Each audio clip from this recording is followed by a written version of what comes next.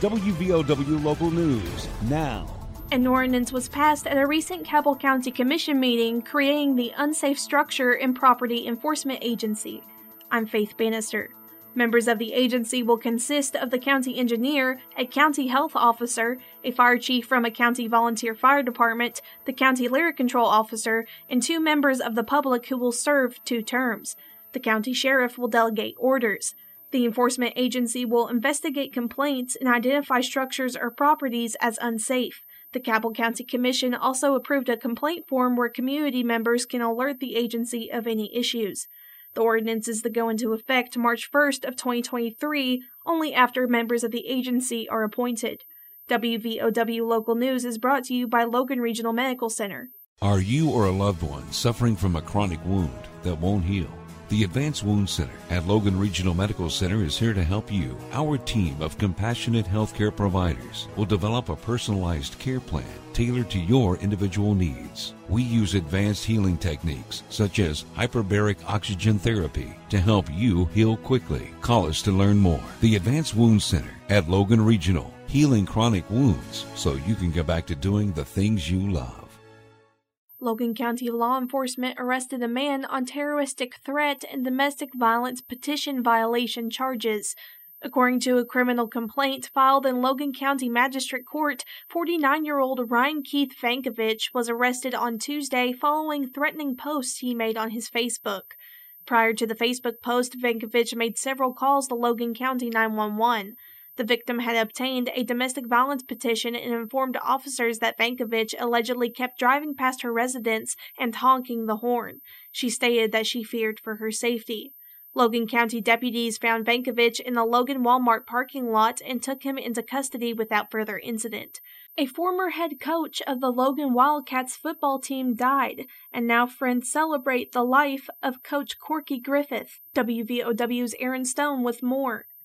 Dana Corky Griffith was born in the Clay County community of Wyden, West Virginia. Griffith excelled at football and baseball at a young age and earned a scholarship to attend Salem College.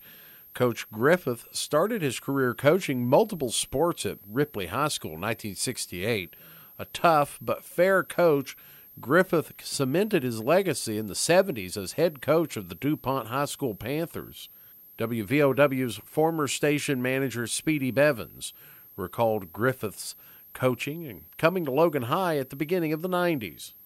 In the mid-1970s, he was the head football coach at DuPont High School, and he played in consecutive AAA championship games. The 1990 team was expected to be one that could be pretty good, and ultimately they ended up very good. They won 9-1.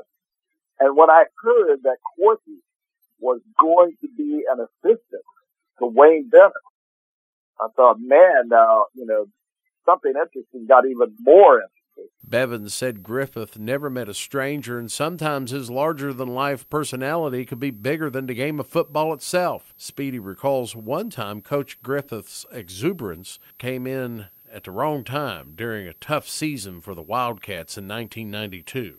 And late in the game, Logan's quarterback Aaron Oliver hit his receiver Chopper Cookendall in the end zone with like 20 seconds to go for the go-ahead touchdown. Logan gets the touchdown, but they get an unsportsmanlike conduct penalty because Corky ran from the bench into the end zone and started a celebration dog pile on top of Chopper Kirkendall. He was just that kind of guy. According to his obituary, Griffith often said he once entered the Best Liars contest but was disqualified because they didn't rate professionals.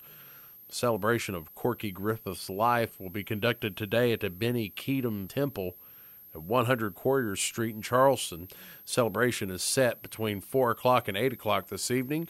Corky donated his remains to the West Virginian University School of Medicine, so in lieu of flowers, the family asks donations to be made to local high school athletic programs. I believe old Coach would have liked that. He was 83 years old. I'm Aaron Stone. A man was arrested in Boone County after deputies say he stole a car. According to a criminal complaint, a woman reported that someone walked into her home while she was sleeping and then drove away in her car. The complaint says a witness followed the suspect, 42-year-old Joshua Gano, in his own car, and Gano stopped at the 23,000 block of Spruce River Road, got out of the stolen car, and asked the witness for a ride. The witness told deputies he drove Gano back to the scene of the crime to wait for law enforcement. Joshua Gano was arrested and charged with entering without braking and larceny of an automobile. A man was arrested after deputies say he obstructed officers in the Chattaroy area on Tuesday. According to a criminal complaint, deputies from the Mingo County Sheriff's Office responded to a call from a woman saying that her son, 40-year-old Charles Varney of South Williamson, Kentucky, had spit on her and pointed a gun at her. The complaint says that Varney tried to back out of the driveway, got out of the car, and ignored commands from officers to show his hands and face away. Once Varney was in handcuffs, deputies found a revolver at the scene that matched the description given by the victim. The victim said that Varney also hit her leg, according to the complaint.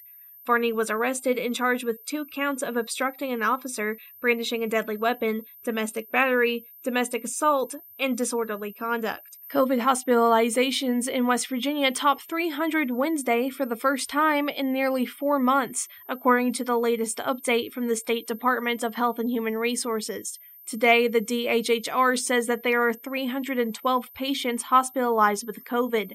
There are 51 patients in the ICU, and that number was 30 patients on Tuesday. The last time hospitalizations topped 300 was back on September 9th, when there were 304 COVID patients. Hospitalizations dropped to 114 patients around Thanksgiving. There were 633 new cases confirmed in Thursday's numbers, with total COVID cases now at 1,283. Nearly 480,000 West Virginians receiving monthly Social Security benefits will see the largest cost of living adjustment in more than 40 years beginning Sunday. The Social Security Administration previously announced an 8.7% COLA due to inflation back in October. The increase is set to take effect on January 1st of 2023. The increase covers all forms of Social Security, including retirement, disability, and survivor benefits. The average monthly benefit will rise by about $145 a month. The average monthly benefit in West Virginia is $1,500. According to the AARP, it's the largest inflation-fueled increase since 1981, when there was an 11.2% increase that year.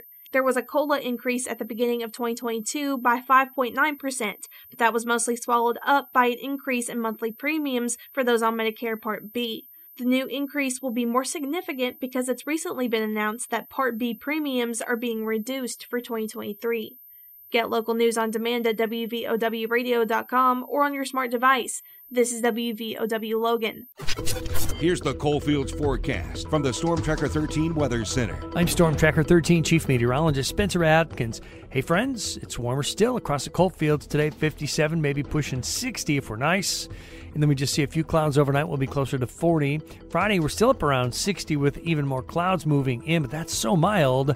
Normal would be in the mid to low 40s. So we've now really turned the script upside down compared to last week. We have rain then Friday night into Saturday. Some showers, about 57. Can't rule out rain on New Year's Eve, but we'll still be in the mid 40s. I'm 13 News Chief Meteorologist Spencer Atkins. Listen throughout the day or click on tristateupdate.com for more weather information from the Storm Tracker 13 Weather Center.